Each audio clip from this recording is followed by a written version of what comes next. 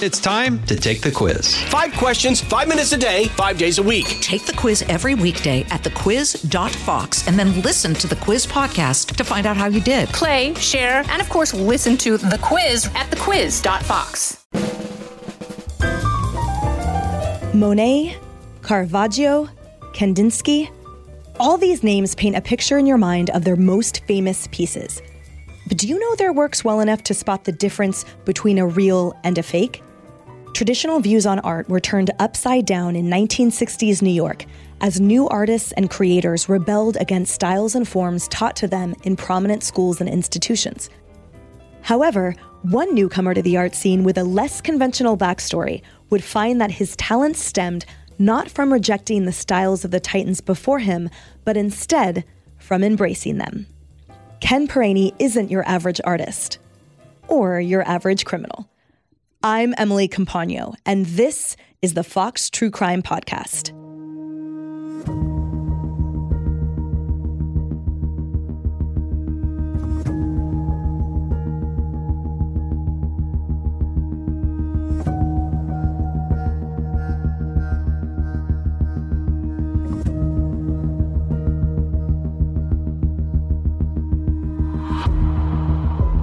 The name Ken Perani isn't one you'll see when visiting a museum or paging through a textbook, but his art has decorated the walls of numerous art galleries and collections. As a teenager, Ken entered into New York's art scene thanks to special connections who invited him to some of the city's most prestigious galleries. There, Ken stood alongside artists and celebrities alike, soaking in the talent of the masters before him. Visitors left the galleries with a sense of respect and appreciation for the pieces they observed, but Perani left with an idea. Wanting to try his hand at the techniques and styles of these celebrated artists, Ken brought brush to canvas and discovered he had a hidden talent for painting. His works were brilliant. Too much so, perhaps. Ken was able to recreate famous artists' works with such remarkable attention to detail and skill that even art experts weren't able to identify a Perani piece from an original. In his book, Caveat Emptor, The Secret Life of an American Art Forger, Ken Perani details his prolific international career within the art underworld. Today, Ken joins me to discuss just how he mastered the art of forgery and how he was able to trick the experts that ruled the art world he infiltrated. Welcome to the Fox True Crime Podcast. And, one of the things that struck me about your comments about it was, you said, I now that you no longer do that, or you sell your paintings as real faux forgeries. You said, I miss the addictive thrill of fooling the experts. You said, it was great sport for me. Yeah. So without further ado, tell us the story of the greatest sport there ever was. Okay. Well, thank you for that introduction. I appreciate it. I was young, a lot younger, and it was thrilling for me to be able to have the ability to paint pictures that appeared to be period, perhaps 100, 200 years old or more, and watch them being sold in some of the most exclusive venues in the world. And it was addictive. It was a thrill. I often say some people, it could be the gambling casino or Wall Street or the racetrack. And for me, it was the auction house. I liked fooling the experts and collecting the money. And tell us about, you grew up across the pond right from here. Tell us about those early years and how did you stumble upon the realization that you were an incredible art forger? Well, to make that long story short, I grew up in Palisades Park, New Jersey. It adjoins Fort Lee, New Jersey, which is the gateway to Manhattan, right over the George Washington Bridge. And the year that I was introduced to art was 1967. I was 17 years old. I hung around Fort Lee a lot, and there was an old estate in Fort Lee, a crumbling old mansion right on the edge of the Palisade Cliffs, spectacular location that was overlooking the Hudson River in Manhattan. And an artist from New York City came out there and leased the house. It was in disrepair. He fixed it up somewhat. He leased it. He came out there with a buddy of his, Tony Masaccio. I'm sorry, the artist's name was Tom Daly. And he came out to the studio with a kind of an assistant by the name of Tony Masaccio, and their girlfriends. They were from New York City. They were in the art world. And I just had a chance meeting with them one day and started hanging out with them. I was invited to the castle. I was 17 years old. I met all these interesting people from New York City in a part of a world I had no understanding of, but it was thrilling for me to meet people like this. I started tagging along with them to gallery openings that they went to, artist studios, all kinds of places in the art world, and museums, and different receptions, and it was all exciting. Oh, and I went. I started going to an art bar downtown called Max's Kansas City.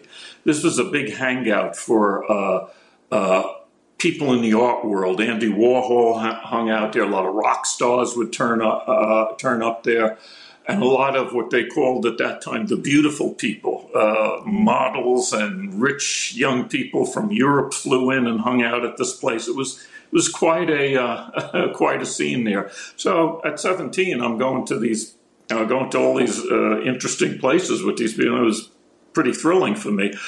But it was when we went to the museums and I started looking at the paintings there that it started awakening something inside of me that, frankly, I didn't realize that I had, and that was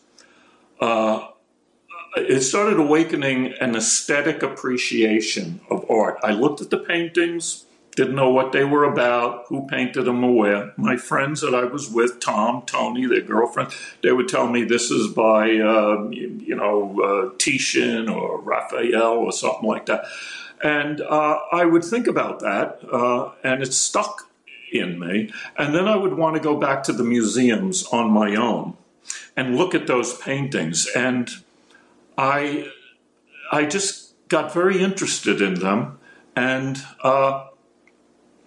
I started appreciating the artists. I bought books about the artists, and I self-educated myself, but I felt a compulsion inside of me to want to try my hand at painting. I think it was because I looked closely at the paintings, and I was fascinated by the ingenious way the artist used paint to create three-dimensional illusions and effects on a two-dimensional plane. And I found that very fascinating, how they could do this. And I just thought that if I had paints and brushes, I could do it too, maybe. So my friends at the castle, Tom Daly, the artist, we were good friends. I used to hang out there all the time. We would look at art books. We would smoke a joint, have a lot of fun. And he set me up with paints, brushes, and I discovered that I had a real hidden talent for painting. I amazed my friends there with my first tries at painting. But how I got into art forgery, that was right. Tom looked at my paintings. I made copies of old masters. He gave me assignments. He said, like, paint this head of Christ by Rembrandt. And I would bring it back a week later, and he would be very impressed with what I was able to do. So being a teenager, I always needed money. I wanted to go out. I had sports cars that were breaking down all the time. I needed money. I wanted to take girlfriends out. So my friend Tom, who was 10 years older than me, by the way, Tom and Tony were like both a decade older than me. So I was the kid hanging out at this place. So Tom, as a joke one day, said, you paint like the old masters. why don't you look at what this guy did? He gives me a book on this art forger from the 40s, a guy by the name of Van Meegeren, and he started making all these fake paintings, these Dutch paintings, and he's selling them all over Europe. So I thought, why not, And I tried my hand. I followed a lot of the secrets he gave away in this book on how he made things look old and how he cracked them and everything like that. So I made some fakes, and I actually sold one to a gallery on 57th Street to an experienced expert that ran this gallery. He dealt in old masters and decorative arts from the 16th and 17th and 18th centuries. He was a seasoned expert, and he bought the painting. He thought it was original. And I walked out of the gallery with $800 cash in my pocket for a little Dutch portrait that I had done. And that was it. That was the beginning of it. And then, not to go on in too long of a story, but once I did it once, I guess it was one of those things, once is never enough. You're going to do it again. You get away with it once, you have to do it again. I wanted to live in New York City, and I wanted to be a regular artist, a contemporary artist. And I got my first studio on Fifth Avenue, number 43 Fifth Avenue, the Stanford White building on 5th and 11th Street. And it was in those days, it's a historic building today. It's one of the most elite pieces of property downtown.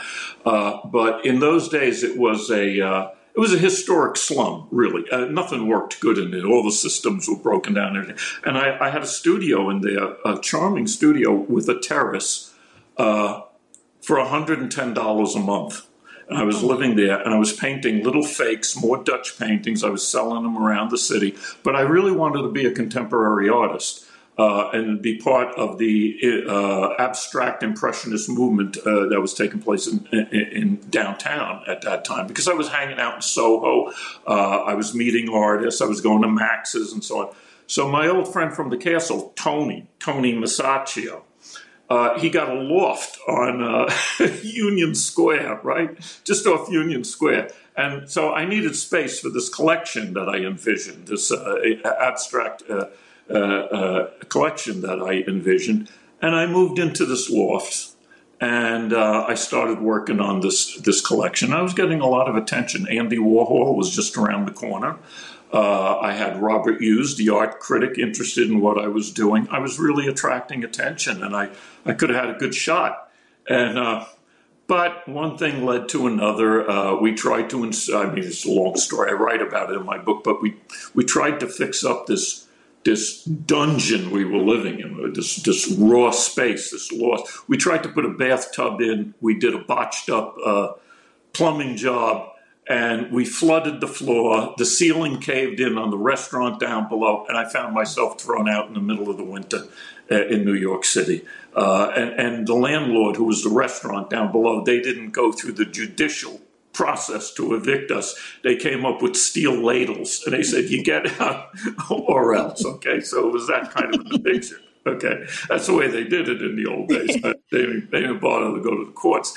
So, long story short, I was walking around New York City. I was evicted. I had half my collection done in this loft. I didn't know what I wound up on the Upper East Side at number 35 East 68th Street in an old townhouse. I rented a place there.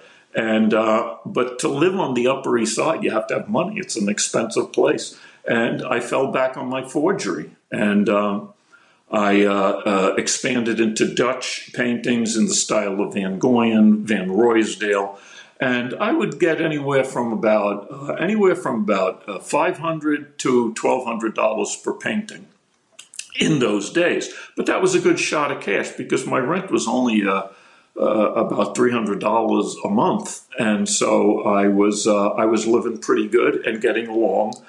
And I still had hopes of putting my abstract collection together, but one thing led to another, and forgery became a career for me, and that was the beginning of it all. And I eventually hooked up again with my friend Tony, and he became my salesman, and we were in business. And as the years went on, the paintings got more important, the money got more important, until eventually I was selling them in Sotheby's and Christie's. And eventually I was selling them in London and New York simultaneously. I had paintings out in all the major auction houses, and the money was pouring in. And that's the way I lived for 30 years. We'll be right back with more of this story. From the Fox News Podcasts Network. Stay on top of the latest news and information from Fox News. Listen and download the Fox News Hourly Update on your time. The trending stories you need anytime you want it. Listen and download now by going to foxnewspodcasts.com. And what struck me about your beginnings, I grew up in the Bay Area, California, and your descriptions of the castle and the avant-garde art scene reminded me of Telegraph Avenue. And, we would do that as kids, and sort of the adoring, sit on the fringes, looking up to, the kids that were 5-10 years older, how impressionable we were, how instructive they were. And your story, it's sort of like the East Coast Henry Miller, Kerouac, art scene, essentially, where there was a vibrance and a commitment to ideology. And that really shone through in your descriptions of the castle and the crew that you ran with, that it was really about, it really was about the art. It was about the art, and there was a very powerful cultural component involved in that, because that was the dropout, turn-on era. That was the hippie era, and it was like many young people like me didn't really bother in being career-oriented. We were taken over by this crazy philosophy that we're going to have a cultural revolution and live in some kind of crazy utopian paradise. It was really, it was bizarre, but it was a very powerful philosophy, and it was fun at the time. As long as you were young and you were with other young people, it was the hippie movement is what it was called. It was a great time. It was a great time to have fun, be young, and I met these people that were a lot more sophisticated than I was, of course. But to have entree into the art world, and then to go to this place like Max's and see famous people down there, this was really this made a big impression on me. But at the same time, I never really thought of what I was going to do in the future to make anything of myself. So thankfully, I found this hidden gift, and art in a sense saved my life, and I made a career out of it. And I'd have to say, it was exciting for me. I liked the money. I liked getting away with something. I loved sitting in the audience of an auction house with the bidders and seeing a painting that I painted maybe 6 months earlier up there on the stage and watching the bids soar on it. It's an adrenaline rush, and it's addictive. And you describe that life that you had as total freedom. Yeah. And if you would, could you describe now how long it took you to create a forgery at the height of this career, and then what you did, as you describe in the book, how you did make it appear old, and then walk us through the actual bringing to the auction houses, and share about all that. Well, a high-class fake is a very complex construction. I chose to create paintings that were supposedly or masqueraded as paintings that were created hundreds of years ago by artists of that period, some very famous and some not so famous. But so to create something like that, it's a real challenge. Everything has to be correct to make a painting like that. And it's going to be examined by experts. Like when you present a painting in an auction house, it's examined by an expert, a seasoned expert, and they're going to look at the painting, the front of the painting, the back of the painting, and everything they're viewing in that painting, the front, the back, the sides, is telling a story to that expert. It's what I call forensic, visual forensics. the kind of canvas, and the aging, the oxidation of the canvas when they turn it around. The back of the painting is one of the first things they look at, and that is that tells the whole history of the painting. Now, to be a great forger, a successful forger, you have to be as smart as the experts are, and I would say a bit smarter. You have to know what they're looking for, even though they don't let this out when you present them a painting. I could follow their eyes, and I always felt that I could read their mind when they looked at the edge of the painting or the back of the painting. It all has to be historically correct in every way. I always presented the painting, and I asked them for their opinion on it. I didn't bring a painting and say, "Oh, this was by J.F. Herring," and I'd like to know about it. I presented the painting. I may have said it's been in my family, but what is it? And I like to let them educate me. I guess you could say I took a perverse pleasure in this, but also it was feedback on my ability, because if the guy is telling me the age of the painting and when the artist painted it and what series this came from in the artist's evolution of work, it told me that my thinking was correct in the creation of this artwork. And then the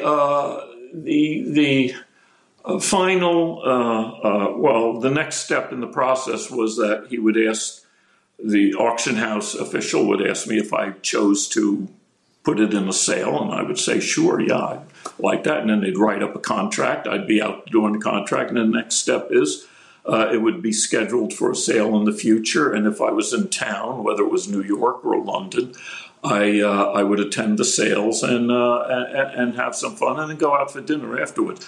But for me, the life that I had, yes, it gave me freedom, and that was very important to me. I had the money and the freedom to go where I wanted without any restrictions.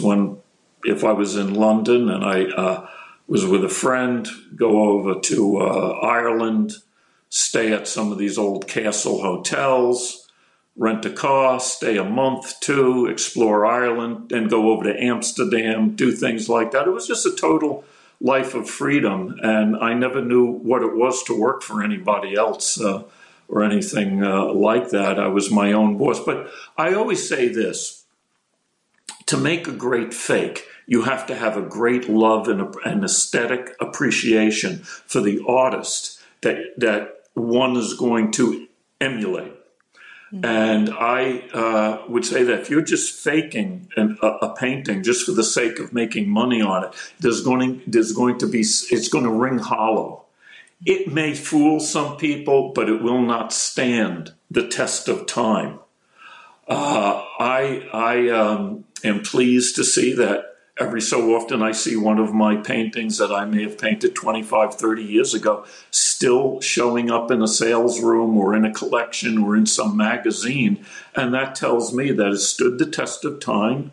It stood up to scrutiny through the years. And that's because I put into that painting the inspiration and the love of the work of the artist that I was emulating. And for me, that was very important, because I have to state this. I am, above all, I became in my life, thanks to those early days at the castle and Tom and Tony, I became a great art lover in my own right and a connoisseur.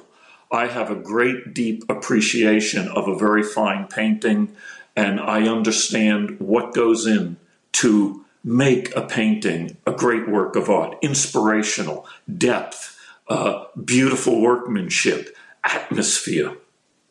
And when I created a fake, I put a great deal of research into the project. I looked upon it as a project. Even though once I had all my research in place and I could paint pictures very quickly, but I would start by reading about the life and times of the artist. I wanted to know the social and political situation of his life.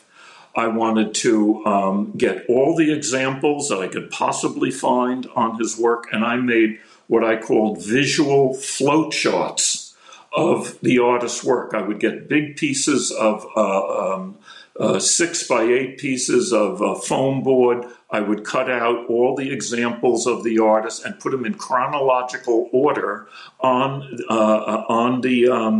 the piece of foam board, so that I could see the evolution of the artist's work, the progression of his work. And then I can invent something that would fit into a series of paintings that or a period that the artist was creating. And above all, a great fake has to be logical. It has to fit into an evolutionary line of the artist's work, so that when an expert looks at that painting, he could place it. He could say, yes, this looks like it could be done by J.F. Herring or Martin Johnson Heade, probably around 1876 or something like that, in this particular series. So by making a visual flowchart and doing a lot of research, I could make a fake that would have all the necessary artistic and technical attributes built into that painting, so that the expert could look at it and give it his seal of approval. And also, it had to have the artistic quality that has to equal the artist that I was emulating, and I prided myself on that. I didn't make second-rate examples of the artists that I emulated. I strived to make examples that were when they were at their peak of creativity. And to that end, you said, before you mentioned J.F. Herring, and you said, I don't wish to flatter myself, but I'm sure Herring himself would be proud to put his name on this painting. And that was one of the ones that you did with the horses in the horse series that you were mentioning. So to that point, this is my British period when I was putting paintings in the British sales rooms. And I also put sporting paintings in New York sales rooms also. But yes, and I meant that sincerely. As a matter of fact, I saw a while back a herring that I painted maybe, way back in the 90s. And I painted it, and it was a very fine example, but I brought it to an auction house and they just thought, well, it's in the school of Herring, maybe a follower or something like that. But it was a very good painting, and I put it in the sale, and I forget what I got for it. But anyway, recently I saw that painting turn up in a sales room. I won't mention the auction house, but it was in London.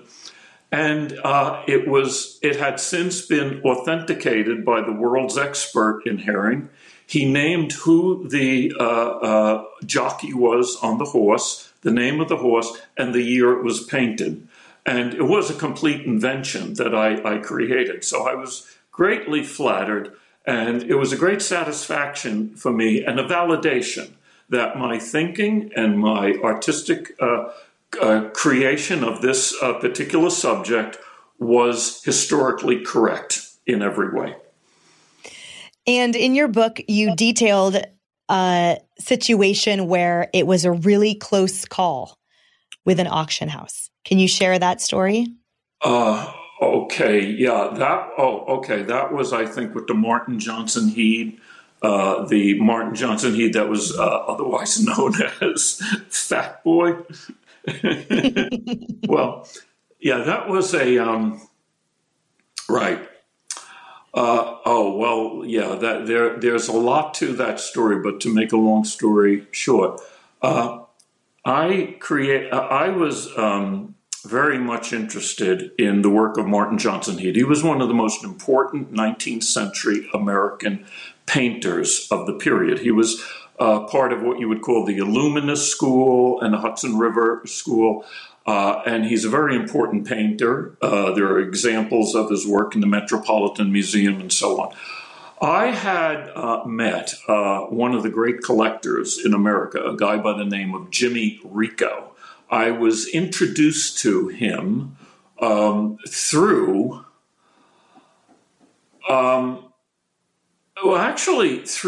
the. You were in law. You were a law student. I'm sure you heard of the lawyer Roy Cohn.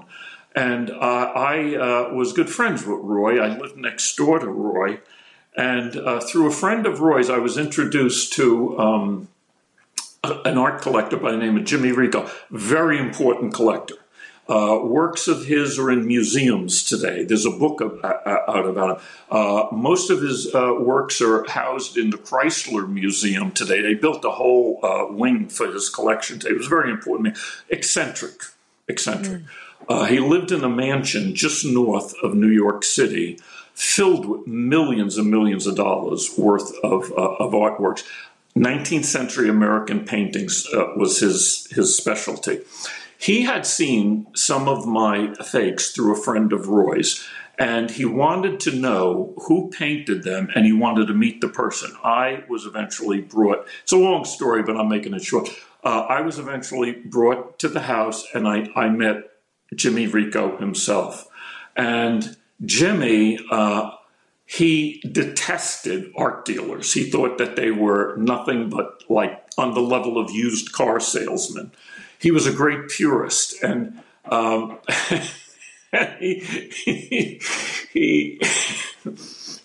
he wanted to train me to use my abilities to create 19th century American paintings.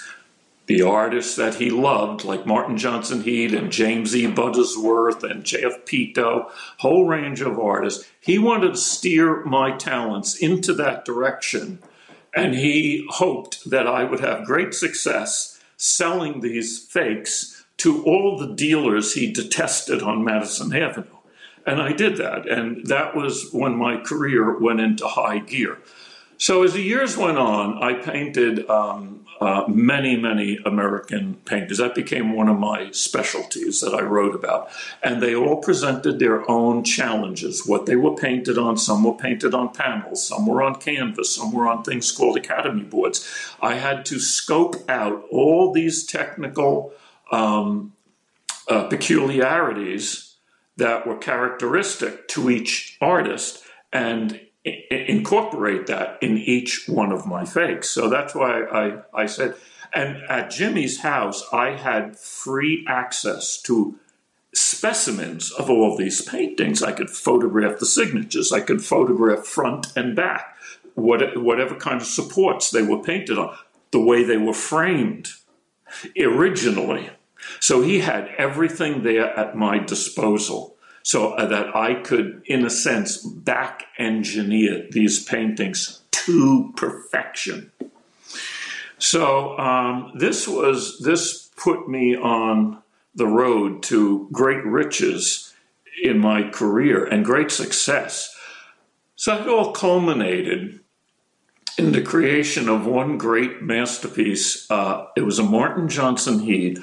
And Heade, in the 19th century, he specialized a series of paintings that he was most noted for was exotic flowers, various forms of orchids, and hummingbirds together in a painting. They're very valuable, very treasured and sought after by collectors. And the rarest of this series was his passion flower series, where he painted passion flowers with little hummingbirds around them. And he did these from life he traveled all the way down to Brazil in the 19th century. This guy lived before the Civil War. He did this. And he had shows of these paintings down on like 10th Street in Greenwich Village in those days, and to great success. So anyway, I trained myself to paint Martin Johnson Heade to perfection. You couldn't tell my paintings from the original. They were authenticated by the world's expert that wrote the book on Martin Johnson Heade, Theodore Stebbins. He included them in his book. So I I painted this Sorry. I made new creations, okay?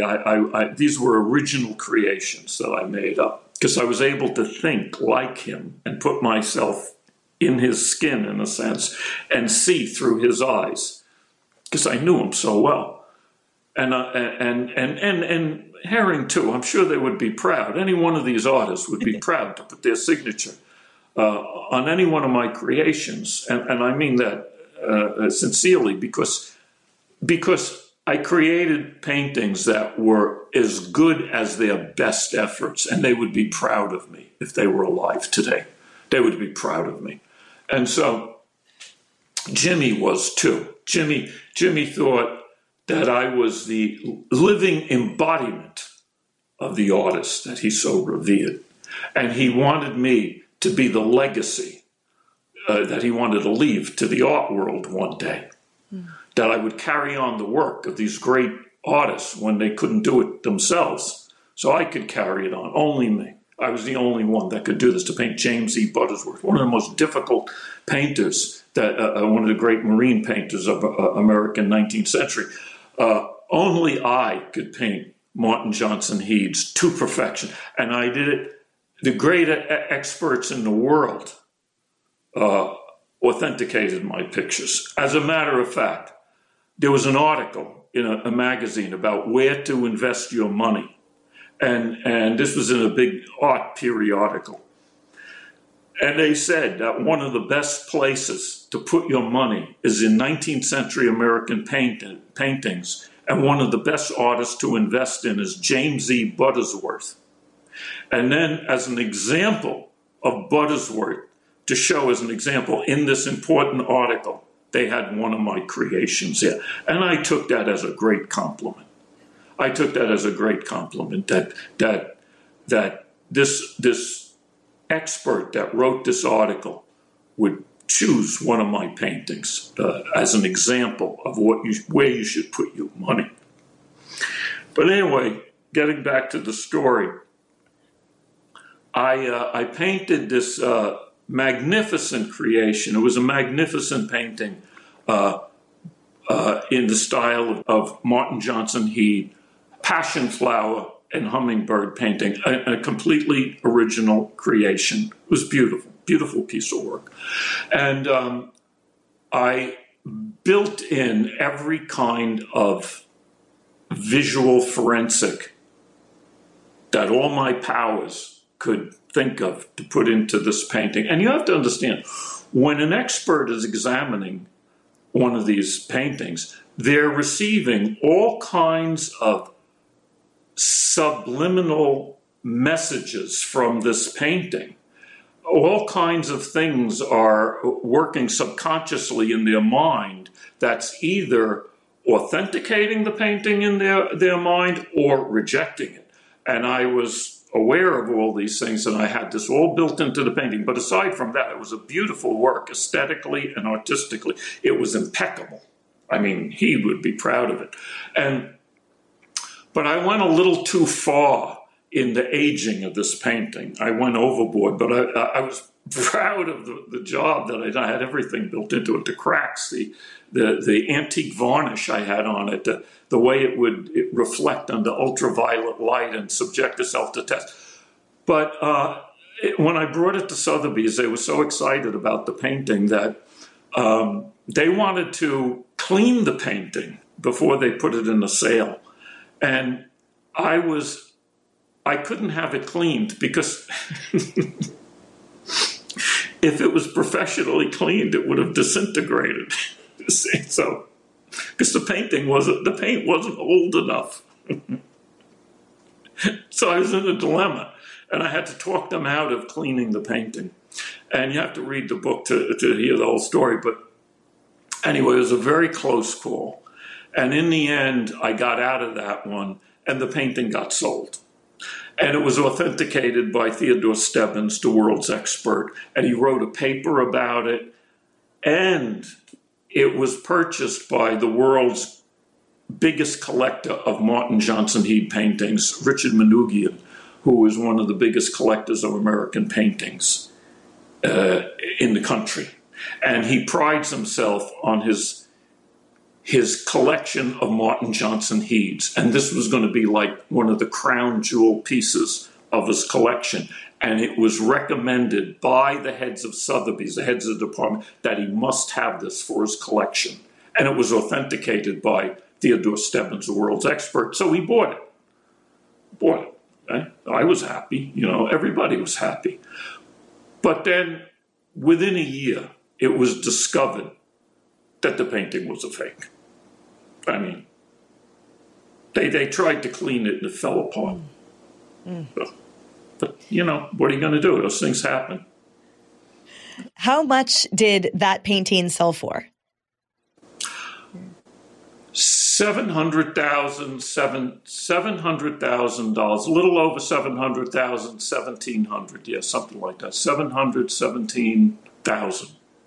We're going to take a quick break. More from our guest after this. Going back to the fact that you were initially educated by this instruction manual, if you will, from the 40s, and then in your book, Caveat Emptor, you detailed painstakingly and fascinatingly the techniques that you underwent to recreate the age and the era appropriate visual forensics that you discussed. Yeah. Can you share a few of those techniques right now? Sure. I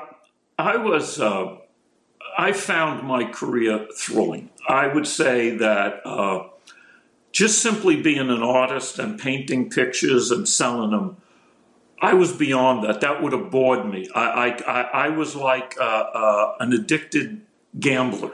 I loved the endorphin rush of selling a picture, fooling the experts, and getting the cash. So I had to have that thrill. So that kind of addiction or thrills, that drove me onward to always be inventing some new technique, some new technical flim-flam that I could incorporate into my paintings. That would further fool the experts and totally blindside them.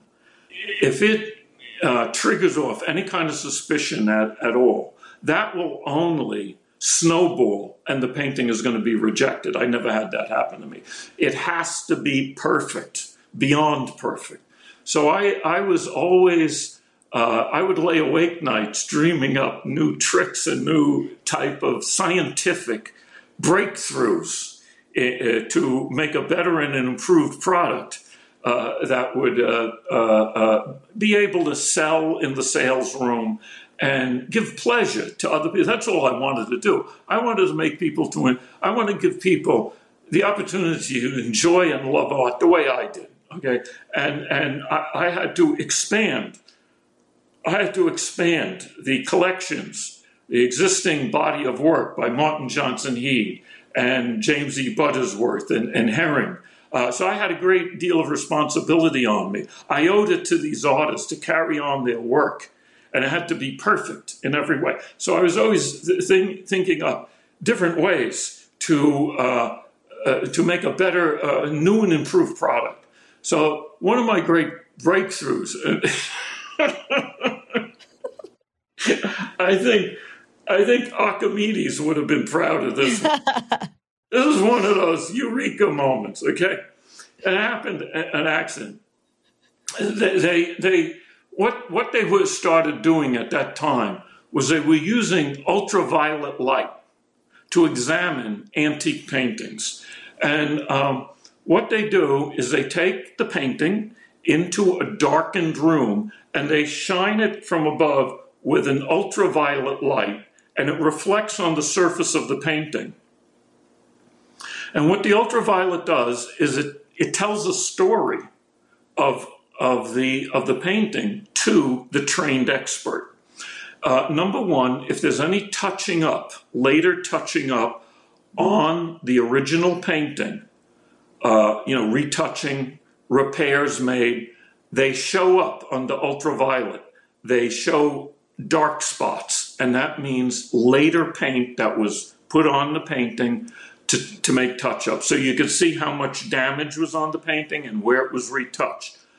But there's something very important in this examination, and that shows the original varnish that the artist put on the painting oxidizes through time, and that oxidation process causes that the surface varnish on that painting to reflect in a certain characteristic fluorescence. It's a greenish fluorescence. And it'll only happen if the varnish is over 100 years old. It takes that much time to develop that reflection of fluorescence on there. It's oxidation. So this new way of examining paintings was coming into more and more common use in the time when I was coming on, when I was selling and being very active. So one day I was cleaning a real period painting, a 19th century painting. I was cleaning it and I was removing the antique varnish off of the surface of the painting. And I was doing this with a solution of acetone, which is a very powerful solvent that could dissolve the antique varnish that's laying on the surface of a period painting. And that the varnish is removed because it becomes yellow and dark brown, and that's called the cleaning. So I was removing the discolored brown varnish from a painting, and I was using an ultraviolet light to make sure that I was taking it all off, that there was no residue on the painting as I was cleaning it. But then I noticed that in the swabs of cotton that were collecting the antique varnish, the fluorescence was all over the cotton, and it was puddling around on the table. And I was saying, there's my fluorescence varnish right there. So I started wringing out the cotton swabs with all this antique varnish. I put it through a filter. I added some synthetic varnish to give it some body, and I started spraying it. Oh, it's too much. I mean, it was beautiful. It was beautiful. This all happened like within hours. You know, it was one of the most great things. And I started spraying it on my own fakes. And then I ran into a dark room. I turned on an ultraviolet light, and it fluoresced perfectly. Perfectly. There's no way to fake this. So if an expert takes the painting and puts it in a dark room and puts an ultraviolet light on it and sees the green fluorescence, he has to come to only one conclusion: that varnish has to be 100 years old. Who would be faking paintings of this type 100 years ago? Not that the painting wasn't impeccable stylistically, but this reinforced that the painting was absolutely period by having that skin of varnish on there that reflected right. And it was one of the great moments that I had in my career. It was a great technical breakthrough, and I was very proud to incorporate that. That became standard operational procedure in my subsequent body of work. And so tell us about the first moment, the beginning of the end, when you were contacted by the feds. Yeah. Well, I had paintings in the sales rooms and everything. I was riding high. It was really great. Everything was going good in my life. I was rich. I spent a lot of money on clothes. I liked shopping in London and New York. I would have suits made in Brooks Brothers. That was my favorite place. I loved shopping on Jermyn Street in London. I hung out I was never a bar person. I've never really liked bars. I was a cafe person. My idea of a good time is sitting at a cafe, reading the Wall Street Journal, checking my investments, having a glass of wine, and a light lunch, and watching the world go by. I like to spend a lot of money on clothes. And I loved the Upper East Side of New York where I lived. I loved Miami, and I loved London. And I just rotated around to these different locations, and I put paintings in sales rooms, and money was always being poured into offshore accounts.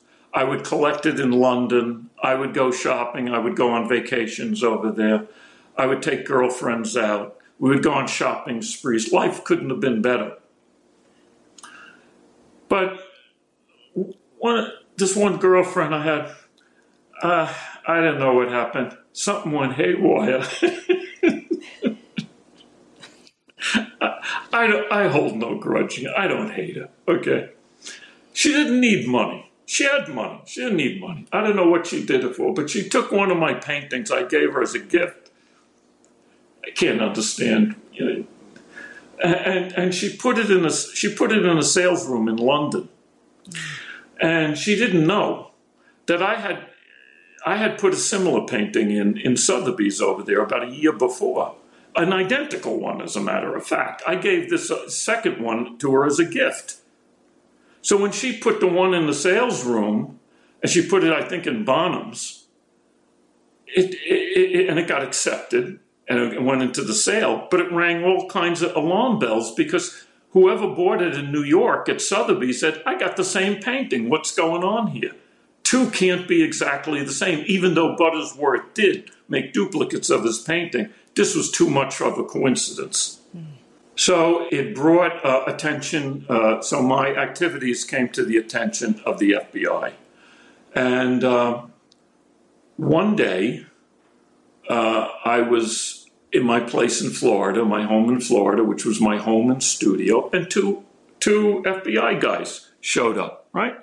And they came in, they came in, and they the first thing they tell you, you know you're in trouble when they say to you, don't worry now, you're not in any trouble, we just want to ask you any questions, okay? When they say that, okay, tell them, I have nothing to say, I'm calling my lawyer. Okay, don't do it. When they say you're not in trouble, that's it, okay? Forget about it. So they come in, and luckily, my studio door was closed, which had fakes all over the place. And they came in my living room. And the beginning and the end, to answer your question, they sat down on the sofa. They opened up this black briefcase that looks like a lawyer's briefcase, ugly looking thing. And when they opened that up, I knew this is going to be nasty, okay? And they opened that up, and they start taking auction catalogs out. And I knew this is getting worse by the moment, okay? They start opening up these catalogs, and they're showing me pictures of paintings I did, throughout the years. And they're saying, Mr. Perani, we did some research on some of these paintings, and two of these paintings are like identical, and you were the owner on these paintings. And, you're not in trouble. We just want to know, do you have receipts for them? Where did you get them? Yeah. So I gave them some stories. And anyway, that was the beginning of the end. And I'm sure that was, they were filling out what they call a 301. And after they left with a lot of, I can't remembers, and I'm not sure, and I don't have receipts anymore, and all kinds of stuff like that. A lot of evasions, I guess you would say. I'm sure they went back to their main office and said, there's something wrong here with this guy, And then the next thing I knew, it was in the hands of the U.S. Attorney's Office, the Southern District of New York, right? Mm-hmm. And they opened up an investigation, and that kept expanding. And they kept finding more and more paintings. They had their own collection of paintings at the Southern District. And it was a full-blown investigation that went on for 5 full years. Yeah. And it wasn't any joy to live through that, but they were contacting people I knew. They were going to auction houses. They were tapping my phones. It's an unpleasant situation to be in. It went on for 5 years. It's a hunt and it's a wait when the government is after you. And it is something that you can palpably feel every day. I've seen it many times. So all of a sudden you weigh a lot more than you used to. And you realize you carry that weight through that entire time. And you realize the slow glacial pace of the federal government, which is what your tax dollars pay for. It really spreads out like the thickest peanut butter you've ever encountered. Their attempt at ensuring they've collected every piece of information regarding to your case. I know exactly what you're talking about. You describe it perfectly. It's like a slow water torture. It just comes in a little at a time. I don't know how many times I got a call from my lawyers. I would hit the answering machine in those days, and it was my lawyer's office. They have to see me down there because they heard from New York, and what it would be is more questions from New York. And New York, that was the FBI's office. They knew the answers to these questions, of course, but they wanted my denials or my lies or whatever it was I was getting. And this went on for years, but you got it right. It's a slow process. It grinds you up. It's on your mind 24 hours a day from the time you go to sleep at night to the time you wake up in the morning. You're wondering, what are you going to find out today? You know they're tapping the phones. You could hear the clickings on the phones and all these other hollow sounds on there. And then you find out that they visited somebody you know because a person won't talk to you for some reason, or you get these strange telephone calls. These were beautiful, but I mean, you have to be pretty dumb to fall for this, or maybe you never saw a movie in your life about how this works, but you get a call from somebody from the past that you did business with, and they start reminding you. They call you up and they want to have a friendly talk. Hey, we haven't touched it. Let's catch up sometime. Hey, remember the time that painting we sold you? Remember that one that was and then you realize, this is it. They're trying to incriminate me and make me make an admission that I sold a certain painting. And I would say things like, what? I don't remember. What are you talking about? Well, I never sold that. I don't know, So I was wise to all that. But you have to be on your toes with them. And, you got to be, after a while, I said in my book, you do get conditioned to it to a certain degree. But there's nothing like it when it's finally over. I mean, then you feel like you have a new lease on life. But, boy, those people could really make your life miserable. No question about it, because they have all the resources in the world.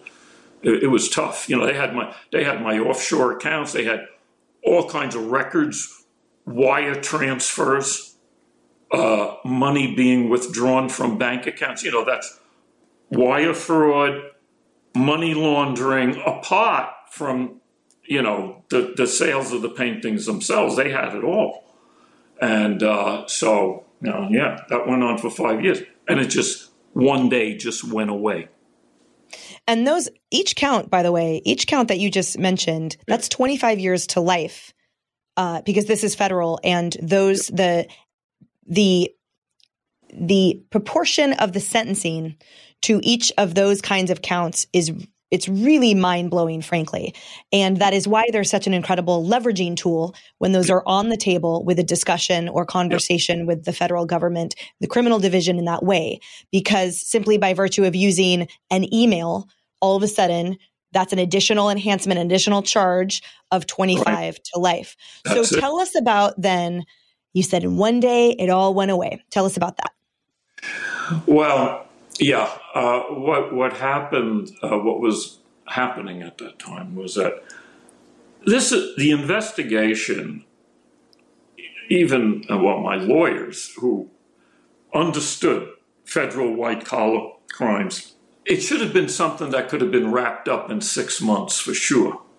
And after a year that went by, and they were still asking questions, and it was still dragging on, was making everybody's eyebrows raise, like, what's going on here? What are they waiting for? They have the bank accounts. They have that girl as a witness. They have everything. They have examples of my paintings. As a matter of fact, they had so many paintings in their gallery. I joked they could have opened up a gallery of their own up in New York at the Southern District. But anyway, it was dragging on for an inordinate amount of time. And my lawyers and myself, we were speculating what is going on here. And we were all, I and my lawyers were prepared for an indictment and how that would happen. And I'd probably have to appear in New York City and be escorted maybe by federal marshals. You know, the whole routine of how that works, the whole procedure. And I was planning on that, and it was difficult. But anyway, at that time, while I was under investigation, and this was another great stroke of luck in my life, Alfred Taubman, the CEO of Sotheby's, also came under investigation, federal investigation. He was price rigging commissions, sales commissions, with his counterpart at Christie's auction house. And that was a major crime. I believe it's a federal crime. It's a violation of trade laws. You are conspiring with your competition to rig prices. So it's an antitrust, I think, law. You know, it's a serious. I mean, people go to prison for that. So he's a big time operator, Taubman. Okay, he was one of the early billionaires in our country.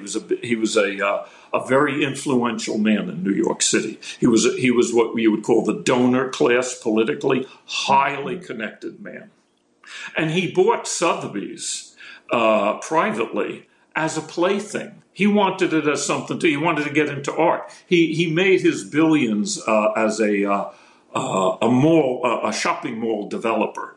And he's a very interesting man, very personable, very nice. And so he bought Sotheby's, but he came under investigation as I was under investigation. Now, what happened, or what we believe happened here, was by him being under investigation for this very serious crime, and he got a team of Top Gun lawyers, some of the best white-collar crime lawyers in the country. He got a team of them to defend him in this case. Now, his case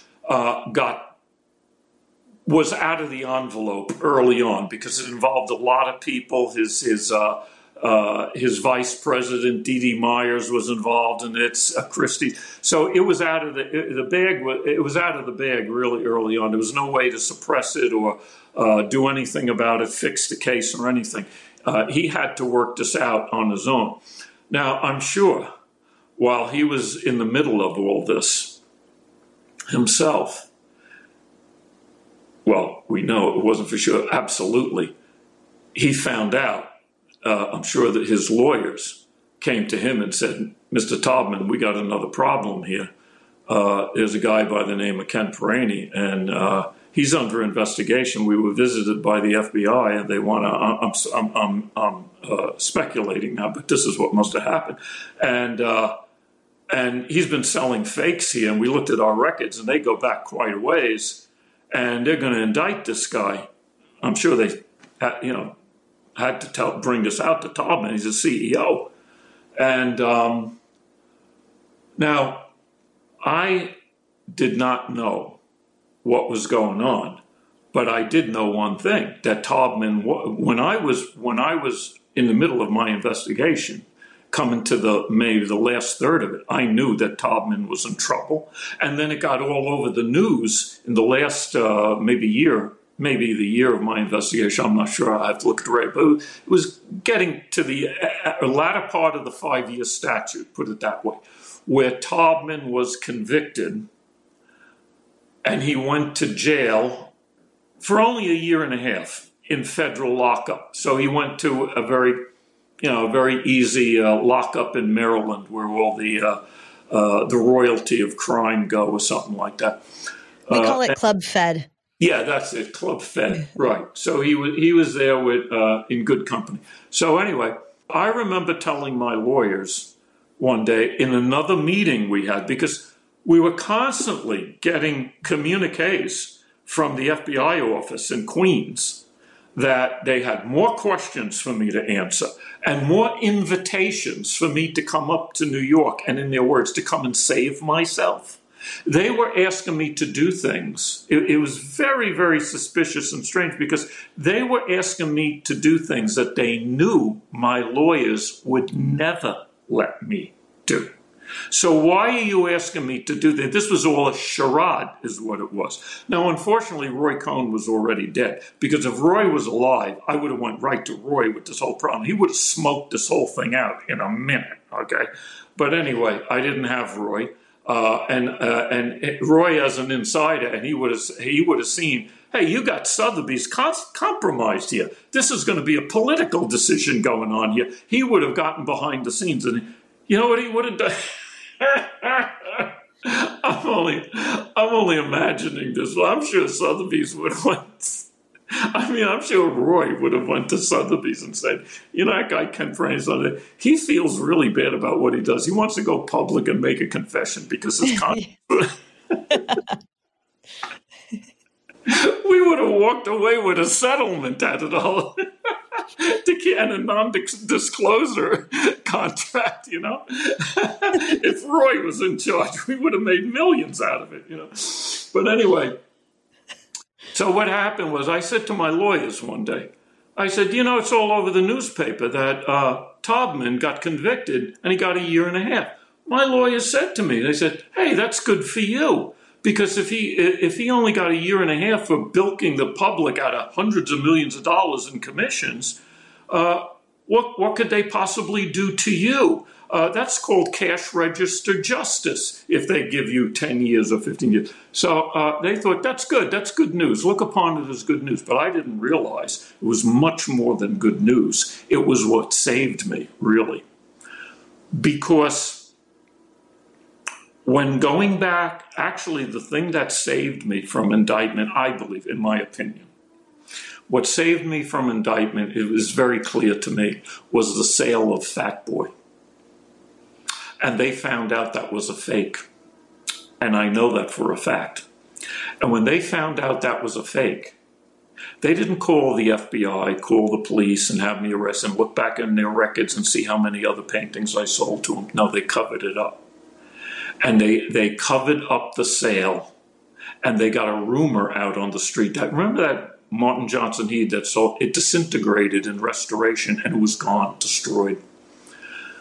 So that was it. That was the end of Fat Boy, and they didn't make any beef out of it, and they never came to me for any money, a refund or anything like that. But they knew it was a fake.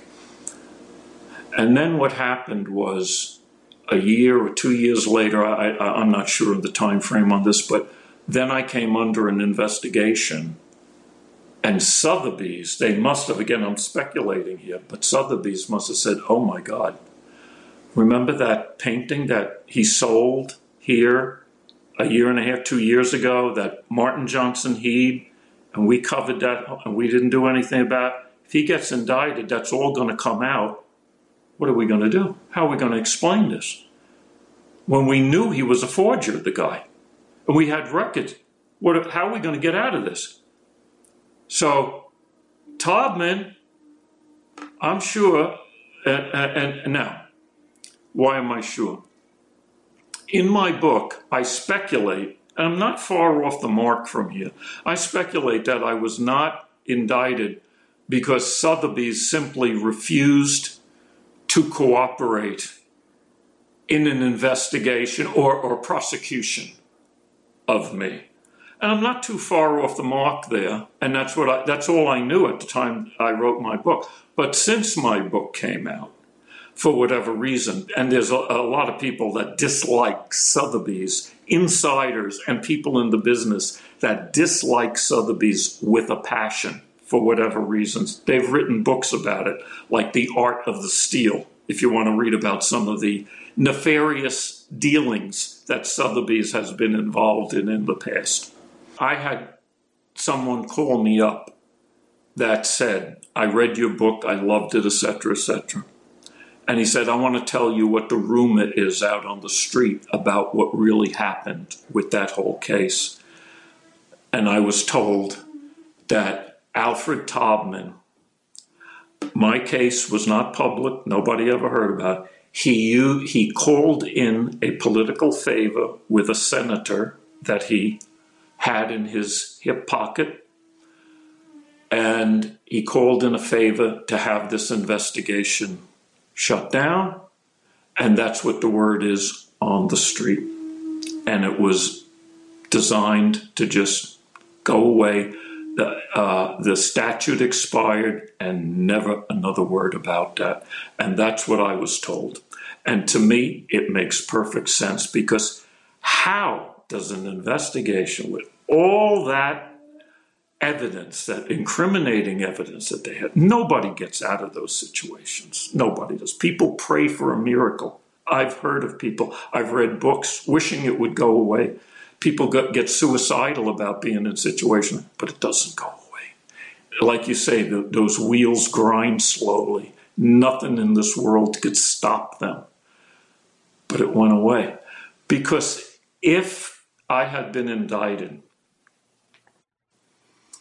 there was no telling what would have come out between my relationship with Sotheby's, because Sotheby's knew what I was doing in the last years. And they didn't do anything to stop me. I was still putting paintings in their sales rooms in London.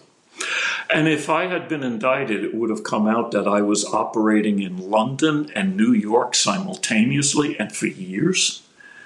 That would have been a very difficult situation for them to deal with. On the heels of their CEO going to the big house, they would have needed this like a hole in the head.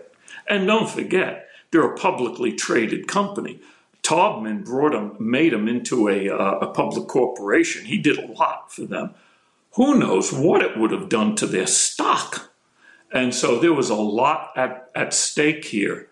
And as I was told by one lawyer, there could have been criminal culpability on the part of Sotheby's officials themselves in this situation. I don't know. I'm not a lawyer, but I was told that that was a possibility. So all in all, it was in the hands of the Southern District.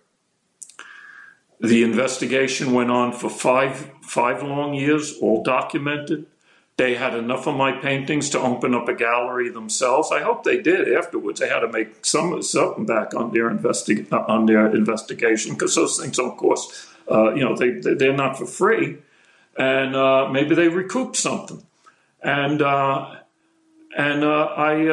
wish them well. Anyway, it's over now, and it's a part of my past. And that was the history of my life. But I had many great years in art, and I still love art, and I'm still painting what I consider the most deceptive fakes in the world today. And I sell them to what I would call the 1% in the country, people that love my work, love great fakes, and they certainly have the money that they could afford the originals. They certainly have that, but for one reason or another, they like what I have to put in their various homes in Palm Beach or London or LA or whatever. And I think some find a certain fascination in fakes, but who knows where these paintings will be in 25 or 30 years from now, after, they pass through different hands. And the title of your book, Caveat Emptor, represents the risk on the buyer. The title is the Latin phrase for buyer beware. It goes way back in history. I think even back to the Roman times they used it, because the Romans had auctions in ancient Rome of all kinds of things. They even had antiquities in ancient Rome, Greek antiquities and so on. And, Michelangelo, when he was young, he sold a fake. He made a small, I think it was a stone Cupid, and he aged it, and he the marble, and he sold it to a cardinal, and he got some money to keep him going, and he was one of the history's first forgers. But anyway, the phrase means buyer beware, and it's I think a very appropriate title for my book, because I often look upon investing in art this way. I liken it to investing in diamonds. Now, if diamonds are a great investment and they could give a huge return on your money if you know what you're doing, but they are also extremely dangerous if you don't know what you're doing. If you are not an expert in diamonds, and if you're not a world-class expert, as good as the people that are selling those diamonds on the auction market or wherever, if you're not as good as them, don't mess around in the marketplace because you're going to get taken. Now, the same thing is true in artworks. If you love art, loving art is not enough. Investing in art is a whole different ballgame. And if you don't know what you're doing, you better either save your money, invest in something else, buy a print, buy a fake, but be very careful about buying paintings in auction houses. Because when you read the disclaimers in the back of the auction catalog, and as I say in caveat emptor, if you could find a magnifying glass powerful enough to read the disclaimers that they print in the back of the catalog, you can't say it's not there. But if you can find a magnifying glass of that strength, you will see that there's every kind of excuse in the world is built into their disclaimers in legal jargon that the average person may not quite understand, that tells you in so many words that anything you buy in those sales rooms might be real and it might not, but they ain't guaranteeing nothing in that place. I mean, forget about it. You're on your own, okay? You're on your own. So the thing is, and you know, I know this from experience because through the years I've made personal friends with some very important people in the art world and collectors and so on. And I'm not going to mention his name, but one of the most important experts in the country has turned to me for my expertise in his area of specialty. And we've become good friends. He's recently passed away. He was a great guy. I talk about him in my book, but he's a good sport. He loved my book. He was an old friend of Jimmy Rico, and we became great friends in his last years. And we exchanged all kinds of stories about the art world and everything. He was a great guy.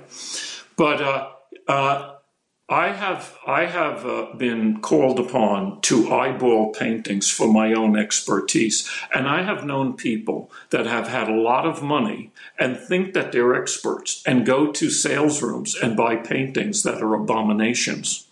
And it's not that they're fakes. They could be original paintings, but they are heavily restored.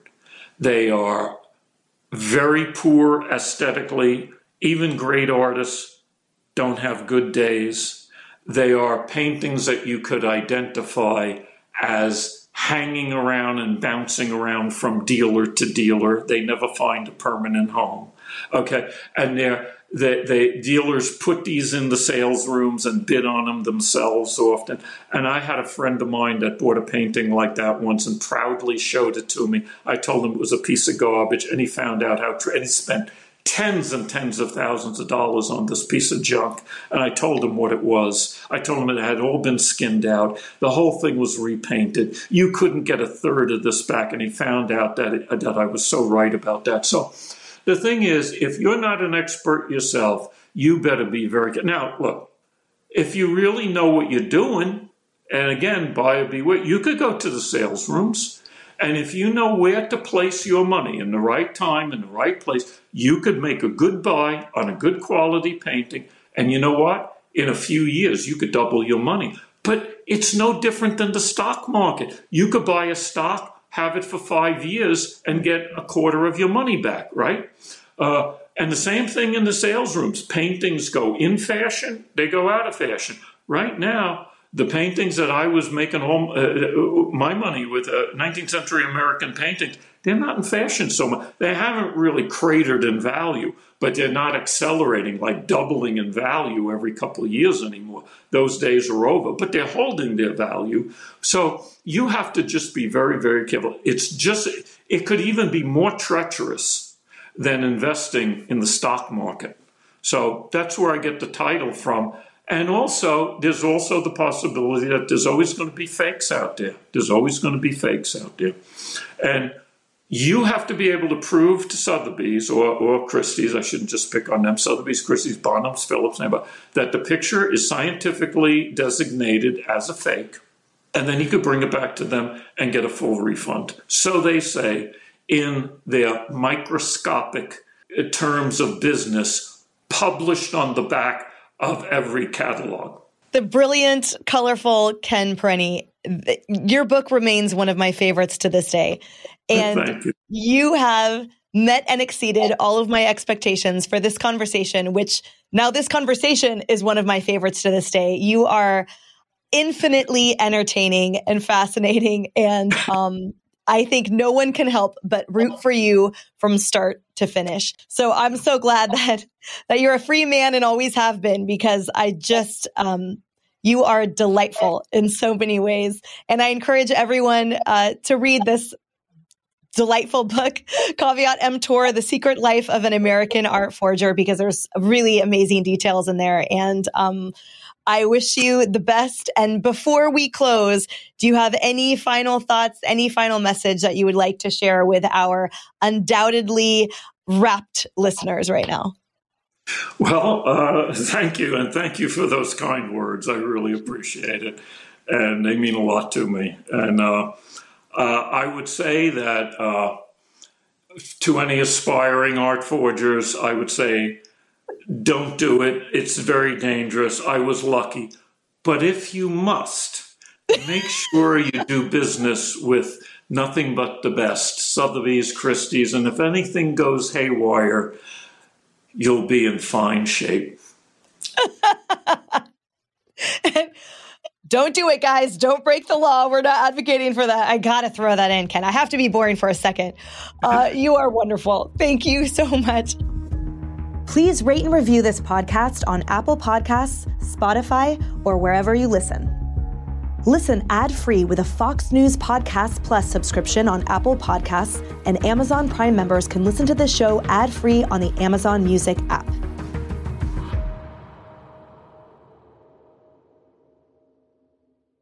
From the Fox News Podcasts Network. Hey there, it's me, Kennedy. Make sure to check out my podcast, Kennedy Saves the World. It is 5 days a week, every week. Download and listen at foxnewspodcast.com or wherever you listen to your favorite podcast.